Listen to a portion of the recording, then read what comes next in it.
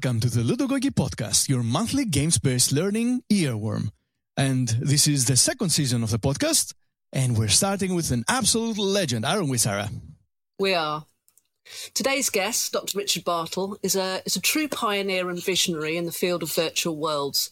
Co-creator of the first ever multi-user dungeon, or MUD, in the late 1970s, his creation has significantly shaped the way we think about and interact with online gaming environments. His groundbreaking work laid the foundation for what would become the massive online gaming industry, and his research into player types continues to influence games design to this day.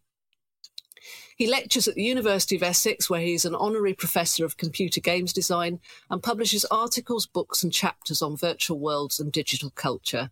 So welcome, Dr. Bartle. One of the things that we like to do when we've introduced our guests is ask them for an interesting or unexpected fact about themselves. So take it away. Well, in the spirit of your previous two guests who had strange names that were their own, my mother's maiden name was Toes, as in Fingerzan. Yes, that's why she was keen to get married to a Bartle as soon as possible. Get rid of it.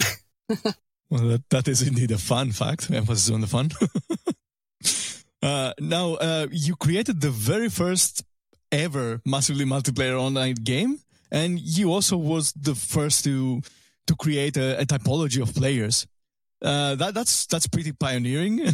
So how do you come up with ideas like that? Like, what was in your mind when you were the first to create these two things? Well, in general, games designers don't have any trouble coming up with ideas. It's just the trouble is selecting which of the ideas they come up with to work on.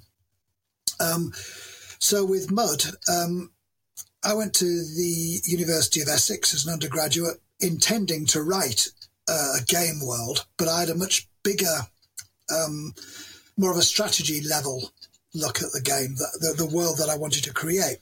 And when I got there, Roy Trubshaw, who was a year older than me, had just started working on more of a individual level, a person level game. So more tactical than strategical. And when I saw him, I thought, well, there's no point in me doing what I want to do. I may as well just join up with Roy. Now, the reason I can give 4 reasons why we work together. The first one is that it was a technical project. Roy was interested in trying to get programs to speak to each other. There we go. That's easy enough. The second reason would be that it was a way of making things fun for people. We had a game idea. We wanted people to play the game. We called it a game from the very beginning. Roy started the coding. I started to work on the. It was on the what we now call content. It wasn't called content back then. It didn't really have a name. But I started on the content and then took over a bit later. The third reason why we did it was because we didn't like the real world. The real world sucks. So it was political. We didn't want.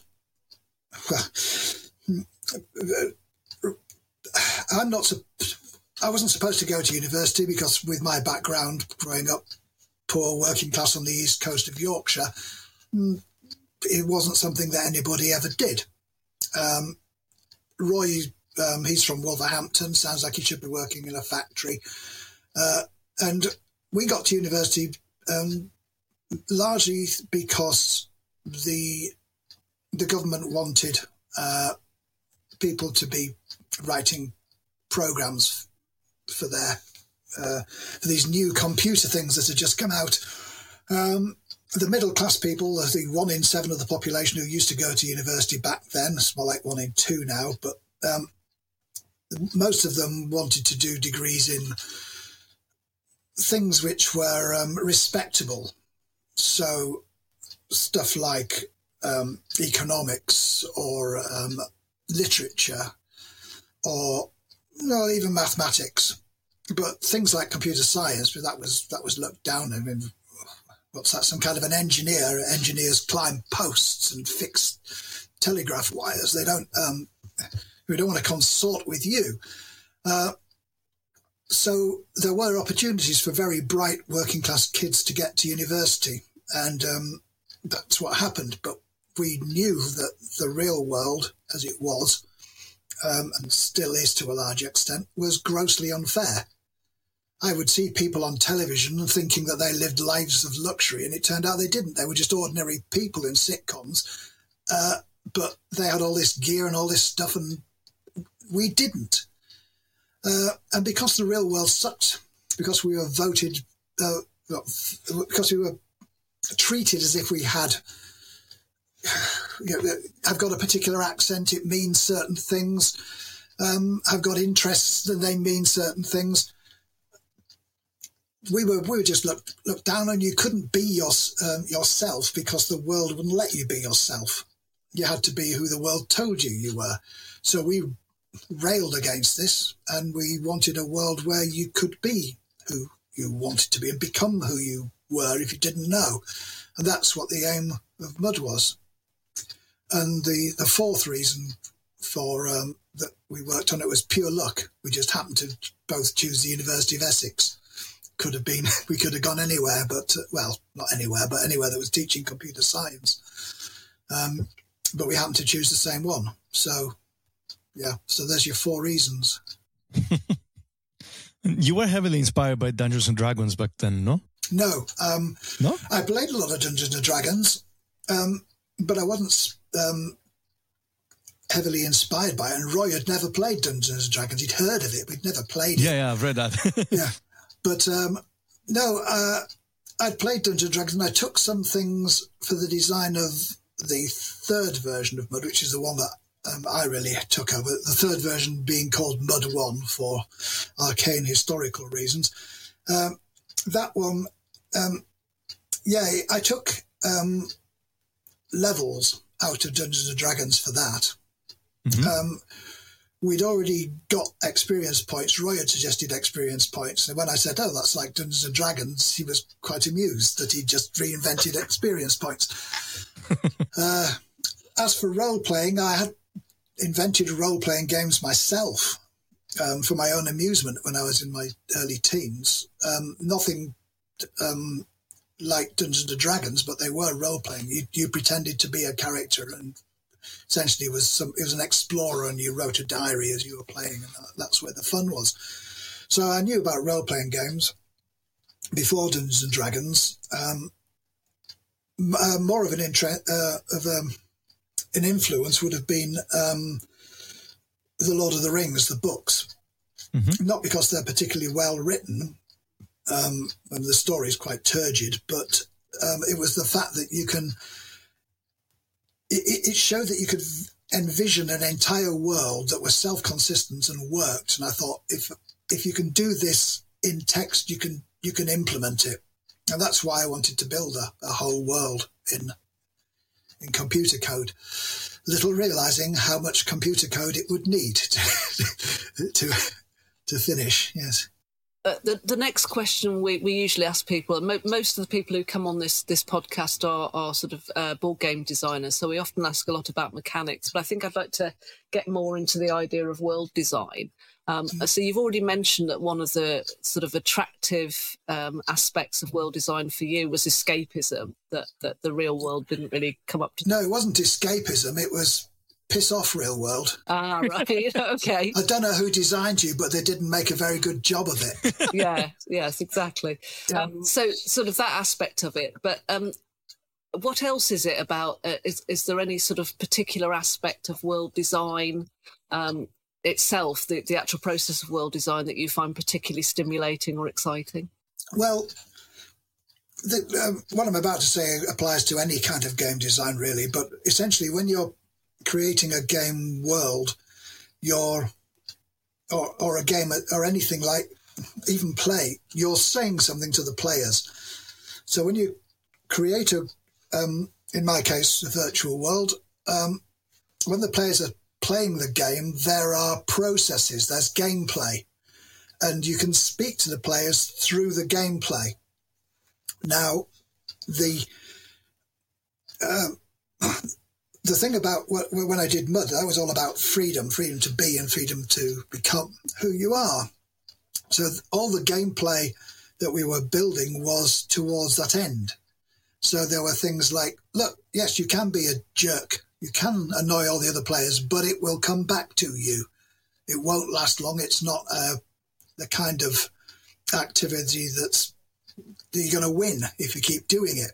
So we built all these structures into the game when we were making it. And it's the same for all games. Whenever you create a game, the mechanics are saying something to the players.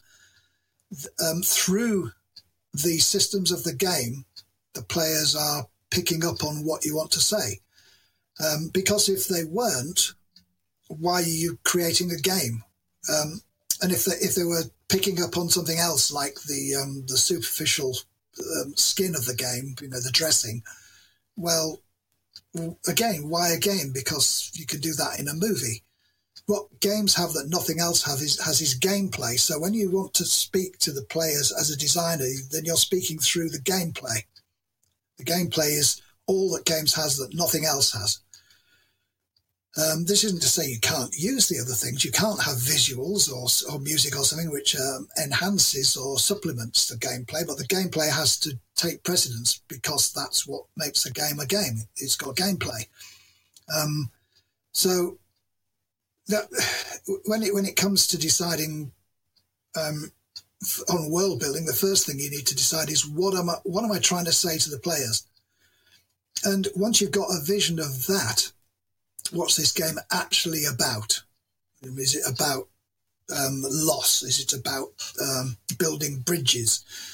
Is it about misunderstandings? I mean, it could be whatever you want to say it's about. Then you visualize that in your mind, and every time you need to make a decision and you can't make an easy one, you refer back to it, and then the answer will just drop out. I mean, it just drops out very, very easily, surprisingly easily, once you've got your vision.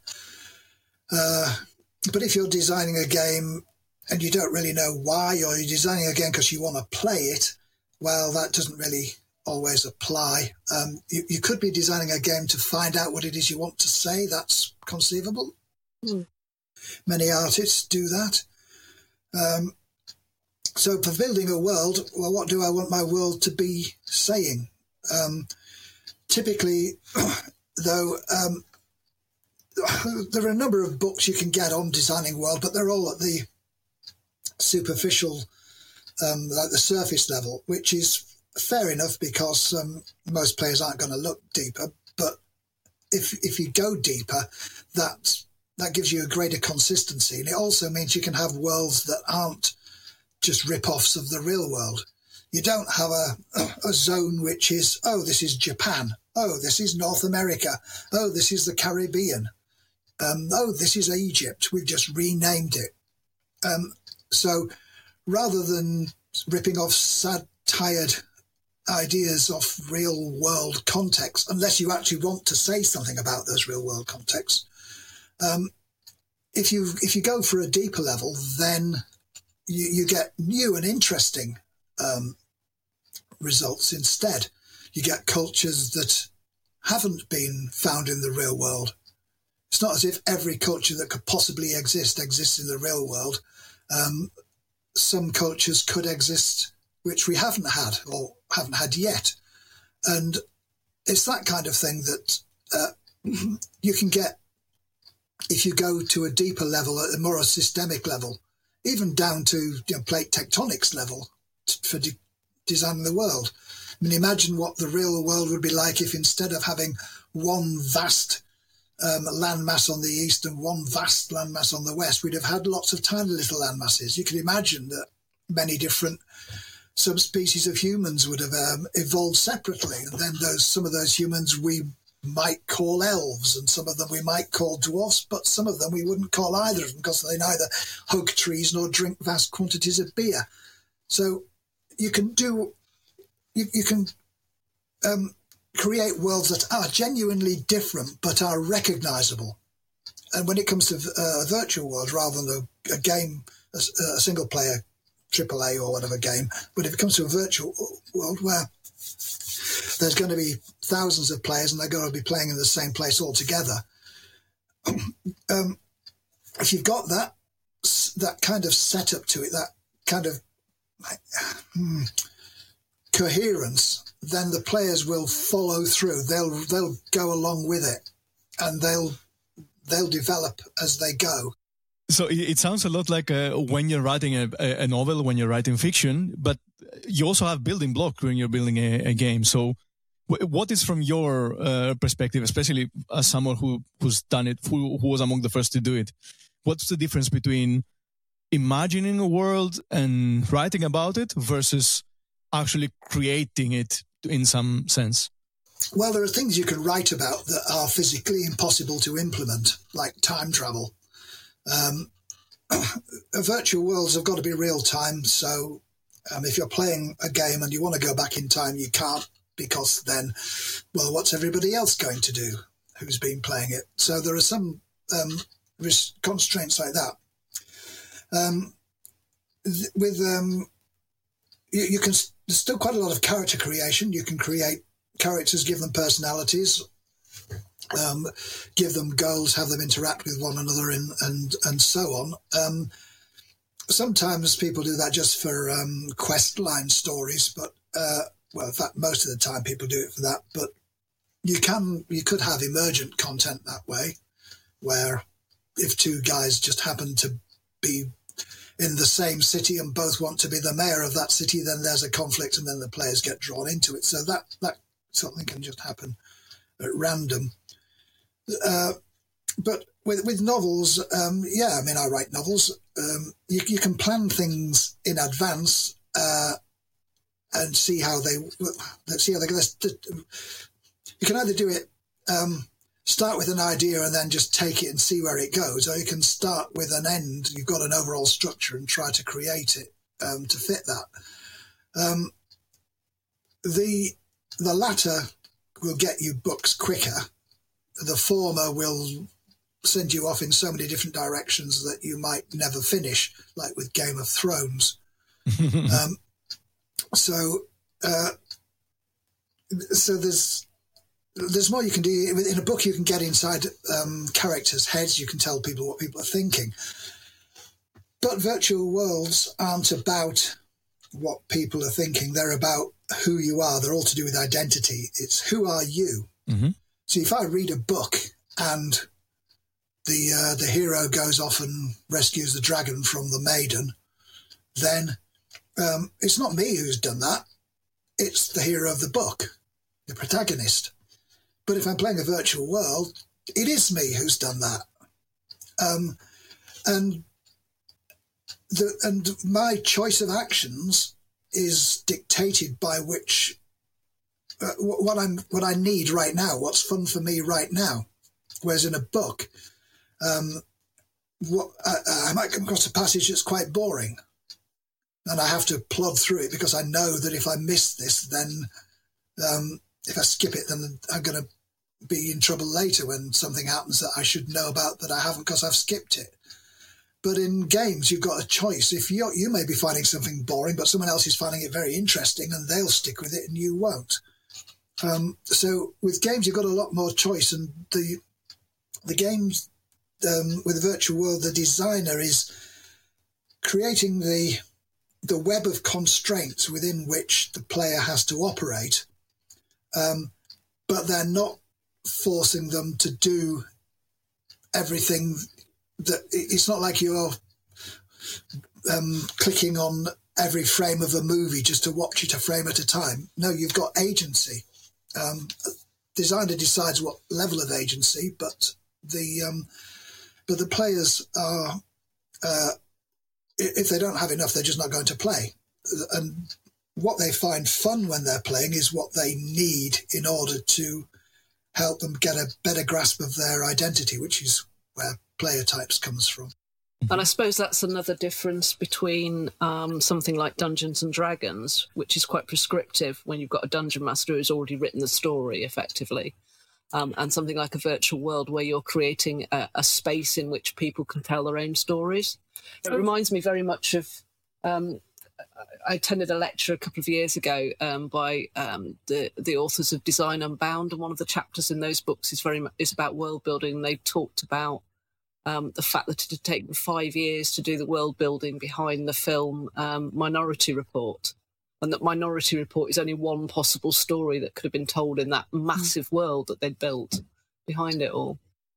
Yeah, well, one of the things you can do with world building is you can play the world you've built, and then you get the stories. Games are machines for generating stories. Mm-hmm. So when you're playing yourself, you are being told a story, but it's a story that you're directing yourself through your actions. And I mean, the last Dungeons and Dragons campaign that I created, it must have been 15 years ago, I created the game, the world, by designing it using as a whole world, and then I put it into Civilization 4, the game, and because what I wanted was a history that made sense up until the point when the players were going to play. So it's a bit like with Dwarf Fortress, playing through all the history to get to the point where you start to play, and that's what I did. I actually... all the units got numbers. I could tell where they came from. I could tell where all the different religions spread from. I had different, because it was D&D, I had different character species. So I had, I think the elves were Babylonians because they got bows and arrows and stuff. And I used that, and that meant that when I got to the point of this is when I want the game to take place, there was already a history. The elves were still quite aloof. The dwarfs were their whole final holdout was about to collapse to the onslaught of the humans. But that could have played out a completely different way. And if it had played out a different way, then it would have been a different setup for D&D. So a world gives you potential. It tells you all the things that could possibly happen. They're all implicit within the world. Now, that doesn't mean that anything can happen, because if you haven't implemented aircraft, there isn't going to be aircraft. If you haven't implemented magic, there isn't going to be magic. But of all the things that could happen, the designer has set the boundaries. And so they've created a space in which the players are exploring whatever they're exploring, which in virtual worlds cases is they're exploring who they are. But in other games, they might be exploring something different. They might be exploring different political ideals or something. Designing things for the first time must come with a lot of challenges, right? Or let me rephrase that. I have a feeling that you created the typology as an answer to something, as an answer to a challenge. Am I getting it right? The player types, yeah. Yes, that's right.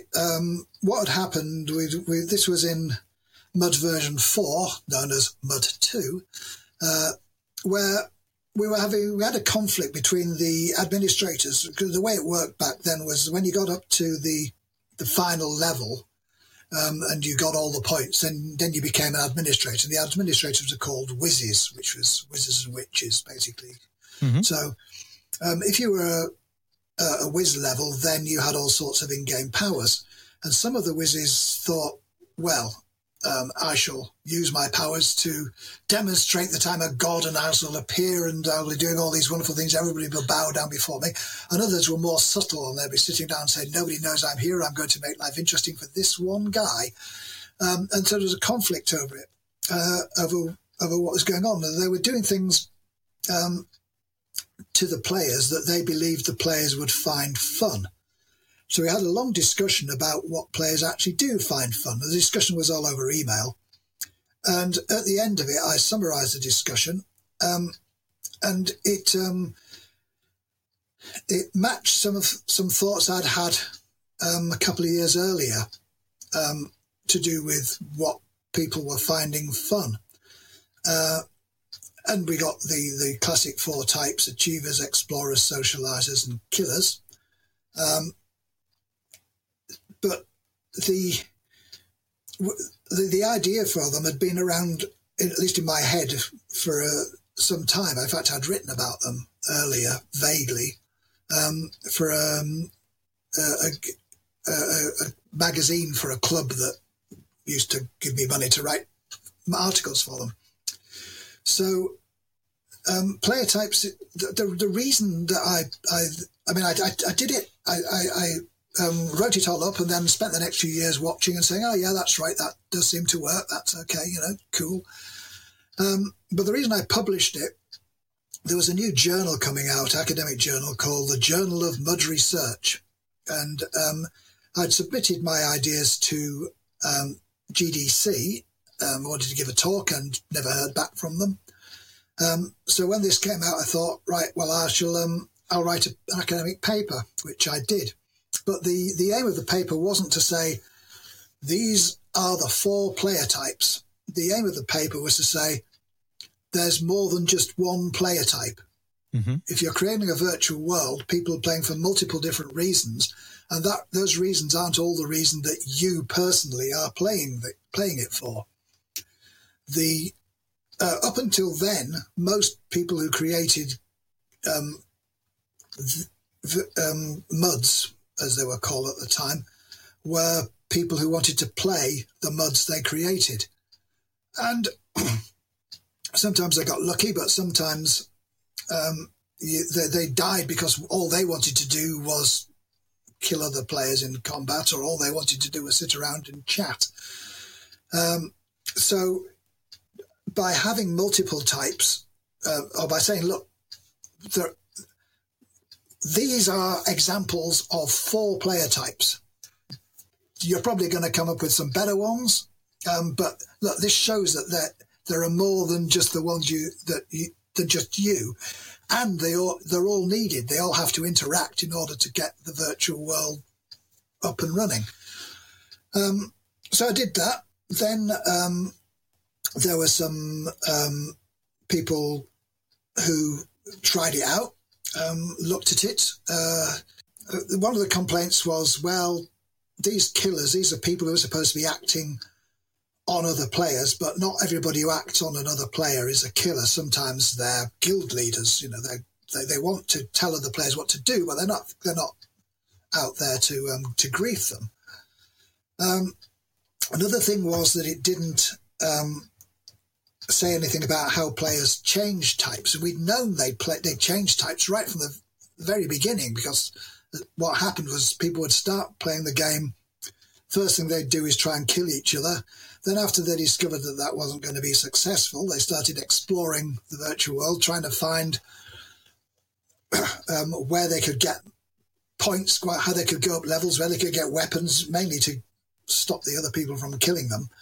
But after they'd found their feet and got used to that, then they started taking it seriously and saying, we're going to try and win this game. And so they'd be achievers. They'd be going through, getting the points, playing the game as a game, until they succeeded. And then at the end, they were mainly socializers, sitting around, hanging around with the people that they'd been playing with, who they trusted and knew, and so on. So we'd known that from the beginning, that path, the main sequence. But there was no explanation as to why or how players changed types. And there was no explanation as to why people played virtual worlds. Mm-hmm. So when I wrote my 2003 book, which was, 7 years after the paper, I looked into it more, and by adding an extra 4 types, basically by doubling up each type, I was able to answer all those questions, but few people bother to use the 8 types model. They all stick with the 4 types model because it's got killers in, and that sounds really good. Yeah. And have you checked Andrei Machevsky's typology, who's He basically took... It's Hexad. Yes, exactly. Yeah. Well, we collaborated on it. He was asking me about it. Essentially, he said no one's going to remember 8, but they might remember 6. So he combined two pairs together so that it was 6 instead of 8. So it's basically it's a modification of player types. Yeah. Oh yeah. I mean, I've not got anything against it. We discussed it together. It was fair enough. And the thing is that formally, player types only works for virtual worlds, MMORPGs, and other games like Second Life Virtual Worlds. And the reason for that is because I can't explain why it would work for anything else. Mm-hmm. So when people use it for single-player games or for multiplayer, but not massively multiplayer, well, okay, if it works, that's great. But I don't know why it would work, so I never make claims that it would work. Now, the Hexad, that was originally developed for gamification, which isn't even games. So you can see how that would having 6 segments to the hex might make a lot more sense for that. And if it does work, then great. Go with it. I'm not going to complain. I mean, I rather hope people do come up with a better typology than player types eventually, so that we get better games. There are some ones that are more thoroughly researched. Nick Yee's got a bunch of facets, he calls them, which he developed by doing cluster analysis of tens of thousands of players, and they largely map onto my player types. But they can also be used for games that aren't virtual worlds, whereas mine are only for virtual worlds, but mine are dynamic, whereas the other ones are static. So you know that if someone starts off as a griefer, then the next stage they're going to become a scientist or a networker, and then the next stage they're going to become an attainer or whatever I decide to call them again, or a politician, and they're going to end up as some sage guru type, or a friend hanging around with their mates. So you know that there's that progression, you know the path that people will follow, which you don't get for a game. If people are just saying, which of these 12 types why are you playing? But that you don't need that if people are only going to be playing a game for 40 hours. For MMOs, people play them for 2 to 4 hours every night for 2 years. So, it's a bit of a longer time span. So to sort of come back to the idea of different games and indeed different virtual worlds, apart from your own, which other games or virtual worlds do you like the most and why?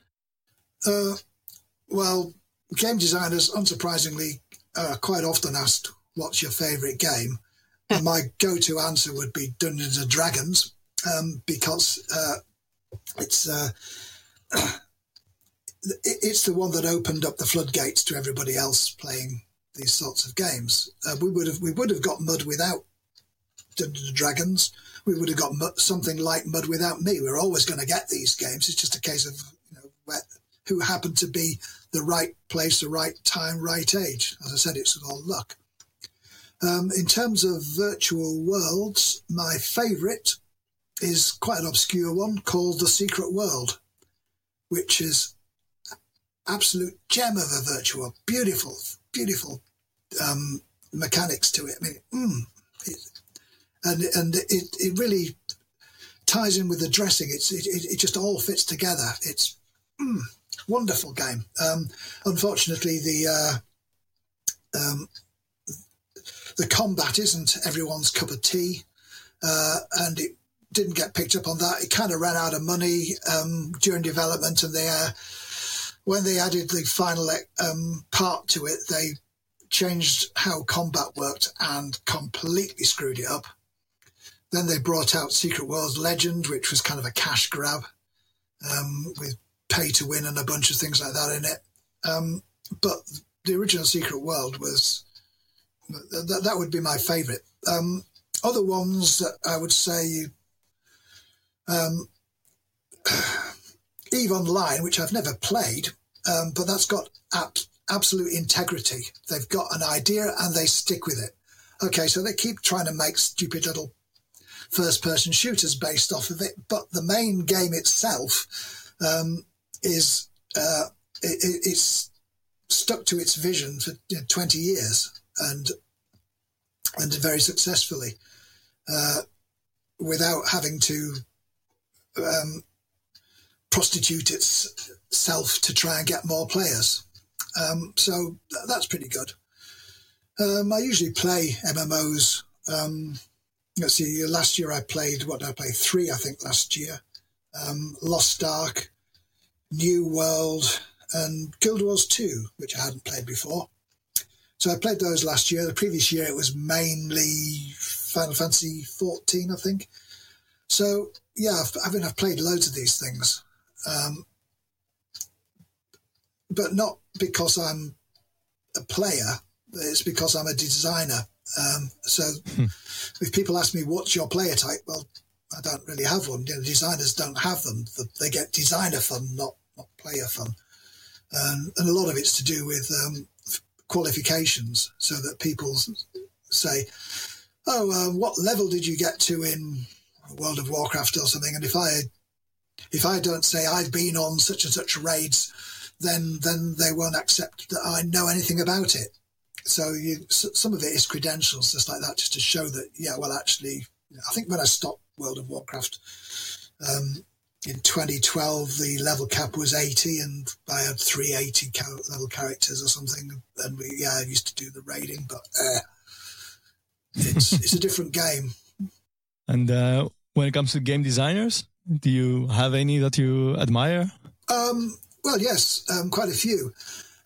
Raf Costa would be high on my list because he's designed several games which are absolute classics in the MMO world. If you don't mean MMOs, then someone like Rainer Nitzia. Yeah, I love his games. Yeah, 500 or so of them. I was playing Lord of the Rings only this weekend. Oh, right. Oh, okay. Well, I suppose, yeah. The holiday weekend, it's a time to play games. And a lot of them are about mechanics and first and then dressing put on top, but you do have to admire the balance that he manages to get out of them. See other MMO designers, Mark Jacob, he's been working on Camelot Unchained for about 10 years now, but anyone who gives up their job as a lawyer to learn programming so they can make their own game, he's got passion, and that's what he did back in the day. There's and I quite like Philip Rosedale for Second Life, because he's got a vision. I mean, I don't particularly share it, but he understands what he wants and how to get it, and he's got a much deeper understanding than all the meta people who came along, trying to create a multiverse and so on, a metaverse or whatever they want to call it. So there are a number of, most designers have got admirable qualities. I don't want to start naming a long list of them, because then people say, well, why didn't he say me? So what piece of advice would you give to someone who's starting out in games design, maybe, sort of taken from some of the things that you admire? Well, what I would say if people are thinking out on game design is, why do you want to design games? Mm-hmm. Why? You need to know why you want to do it. You could do all sorts of things. Why aren't you making music? Why aren't you drawing pictures? Why aren't you dancing? Why aren't you writing screenplays? There's so many things you could be doing. why do you want to do games? And quite often when you ask people this, it's this, ever since I was a small child, I have enjoyed playing computer games. Well, yeah, but ever since you was a small child, you've enjoyed living in houses, but you don't want to be a bricklayer, do you? Or even an architect. I mean, you don't. So what is it? What do games have that you want? I want to bring other people fun. Well, you can do that in movies. What why do you want to? You can do podcasts. You can do. You can do podcasts. You can do Twitch streams. You can do all sorts. Why would you design games when you could do all these other things? You could be out there working on a charity project out in Ethiopia, but no, you're designing. Why? And the answer has got to be that through games, I can express things, ask questions, say things that I can't using any other medium. And if I could, then I wouldn't be designing games. I would be saying it using the better medium. But ultimately, if you say, what's this game about? You might have some idea. Yeah, it's about freedom. Yeah. It's about being lost. Yeah. It's about people's changing circumstances. But ultimately, the answer's got to be, just play the game. If you play the game, you'll understand. I can't say it in words, because if I could say it in words, I wouldn't have to make the game. Yeah.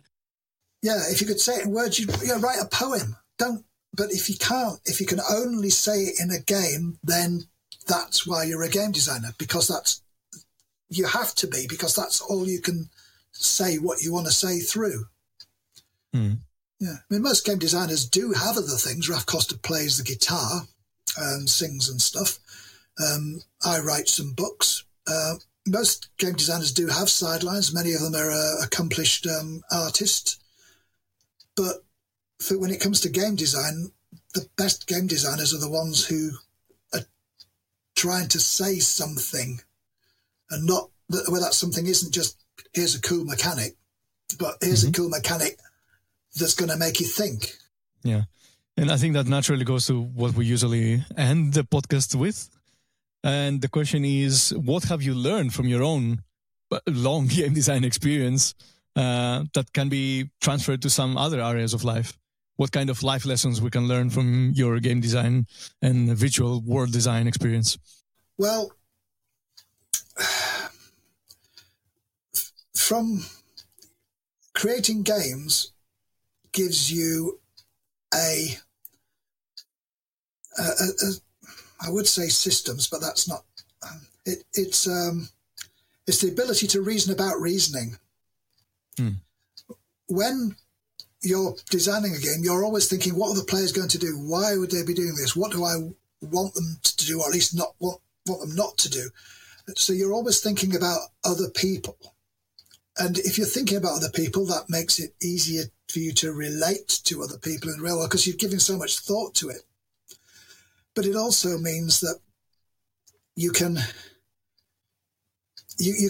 do high-level reasoning about lots and lots of other things. Most game designers know a great deal about bizarre things, things that you wouldn't expect them to know about, but they just happen to know because they were suddenly interested. And they don't know why they were interested. They just were interested, read up on pagodas or whatever it was. It was pagodas for me, I remember at one point.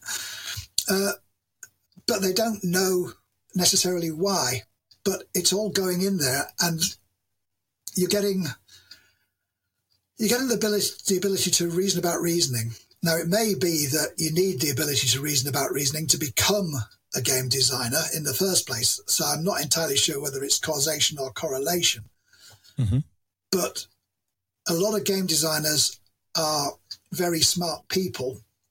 And